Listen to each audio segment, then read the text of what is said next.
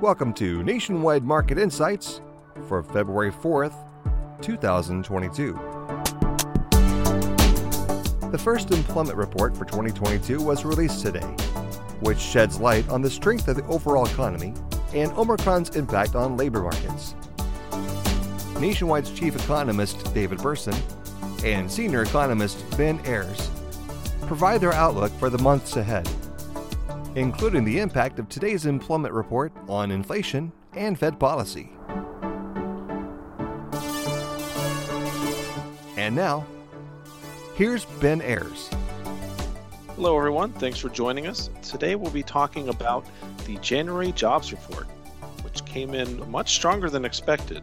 There were some concerns that because of Omicron impacts, particularly for the service sector side of the business, that jobs were going to be very weak and maybe even decline. But we got a strong number, almost 500,000, David. So talk to us about what happened. Why the big upside miss, and what did you read from the initial job reports numbers? Well, Ben, you're right. The employment report has to be characterized as just very strong. Payroll employment was up by 467,000 for the month. And prior 2 months were revised up substantially. But there were just purely data reasons for some of this. For 2021, the data were revised substantially throughout the year because seasonal factors were changed. And basically, they acted to push up the monthly data towards the beginning of the year and push it down a little bit in the middle of the year. For all of 2021, payroll employment was revised higher, but by much less than the last couple of months were. So some of the strength is just changes in seasonal factors that they normally do. Still, almost 500,000 is a very strong number by any means. Not only that, the gains were pretty widespread. It wasn't concentrated in one particular area. And you want the gains to be as widespread as possible because it indicates overall strength in the economy, not in one particular sector or another. Having said that, while most analysts expected a number less because of the jump in Omicron, there were some signs that Omicron had an impact. So, for example, if you look at average weekly hours fell by 0.2, which is actually a pretty big drop. The average number of hours worked tends to change by maybe 1/10 or so on a monthly basis. Sometimes it changes more. And it did change more for January. And that was probably a sign of Omicron, where people during the survey week, which is always the week that includes the 12th of the month, so the week this time that had January 12th in it, if you were sick and stayed home and you were part of the survey, then you would say to the folks at the Bureau of Labor Statistics, I was employed but not working that week or not working a full week. So I think that the decline in hours worked, which will have an impact, by the way, on wage and salary income when we look at the personal income numbers. That probably was affected by Omicron. Thanks for that breakdown, David. Overall, seems like some pretty good numbers. One of the big stories that we're still following with the labor market is the lack of supply. And ever since the start of the pandemic, very low labor market participation rates and just a continued dearth of workers available out there. Any update there from the January numbers? Anything positive that we saw? Well, to be honest, I think that the biggest positive news was on the supply side. Now, the labor force participation rate still is much lower than it was before the COVID downturn hit. And January and February of 2020, for example, that participation rate was 63.4%. What that means is 63.4% of the working age population was in the labor force before COVID hit. They were either working or looking for a job. That plummeted during COVID, and it fell to as low in April, just 2 months after that 63.4%. It fell to 60.2%, an incredible drop. And that it happened in 2 months is something that we've never seen before.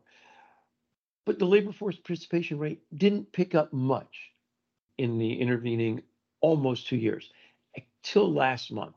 So in January, we saw that labor force participation rate go up by 0.3 percentage points. So it went from 61.9% to 62.2. Now, 62.2 is still well below the 63.4 that we saw before we had the COVID downturn. So the bad news is there are still lots of missing workers. But the good news is we saw that big jump. And indeed, if you look at the trend in the labor force participation rate from that low point in April of 2020, it's been trending upward, not rapidly, but it's been trending higher. So more people who left the labor force are coming back in. And again, we had a particularly large jump in January. And I think that's a very positive factor for the labor market. You only have economic growth over the long run if you either have productivity gains or if you have hours worked increase, which typically means you need more workers. So with the labor force participation rate at a relatively low level, the number of hours worked in the aggregate has went down. It's hard to get back to where we were. But this pickup that we saw in January means hours worked overall in the economy continues to trend upward. That's a very positive thing for long-term growth prospects for the U.S. economy. That's certainly some good news. There's a lot of positive momentum in the labor market when it comes to workers. Very strong wage growth. We're looking at very good, plentiful opportunities out there. Are those the primary reasons why people are coming back in? And, is this expected to continue? Are we expecting to see more people coming back in and maybe take off some of the difficulty that many employers are having finding workers over the next 6 to 12 months? That's a really good question. And unfortunately, we don't have an assured answer for this. Why, in fact, did people leave the labor force? Well, probably several main reasons. Number one, demographics. More baby boomers are getting to retirement age, and that's a long-term demographic factor. But if you look over the last 2 years, a lot of older workers, baby boomers, decided, well, this might be a particularly good time to retire. So they left the labor force. They might come back in, but once you're retired, you tend to stay retired. Second, people who are very concerned about COVID, who might have a comorbidity of some sort. COVID is still out there. It still kills people, although fortunately fewer as more people are vaccinated, and Omicron variant appears to be a little less virulent, even if it is far more transmissible. But still, it's out there, and that may be keeping people out of the labor force. Third, at least for the last 2 years, much less this year, we have seen schooling that is not full-time in person, which meant, particularly for younger children, somebody had to be home. Typically as a woman, even today in U.S. households. So we saw a big drop in the labor force participation rate for women staying home with children. Now that we're seeing more full-time in-person schooling and hopefully not interrupted, I think we're seeing some relief there. Well, the fourth thing is the government gave very generous unemployment and even non-unemployment, just benefits to people to make sure that the government lockdowns didn't put us into a depression. We had the shortest recession in U.S. history, but it was really severe for those couple of months. But there's no question we helped that government aid to people helped pull us out of that quickly. But that aid has pretty much gone away. And so people are finding, well, I could stay at home with this government aid. I can't anymore. So some of them are probably coming back into the labor force. So I think we're looking at a combination of childcare, people in the family going back to work, COVID becoming a less deadly disease, some of those people concerned about that coming back to work, and with less government benefits for being unemployed, people coming back in the labor force for that. So was one of those the principal driver of this big pickup in the labor force participation rate for January? We don't know the data. We can't tell. But all those things probably played a role. Yeah, that makes sense. Thanks for the details there.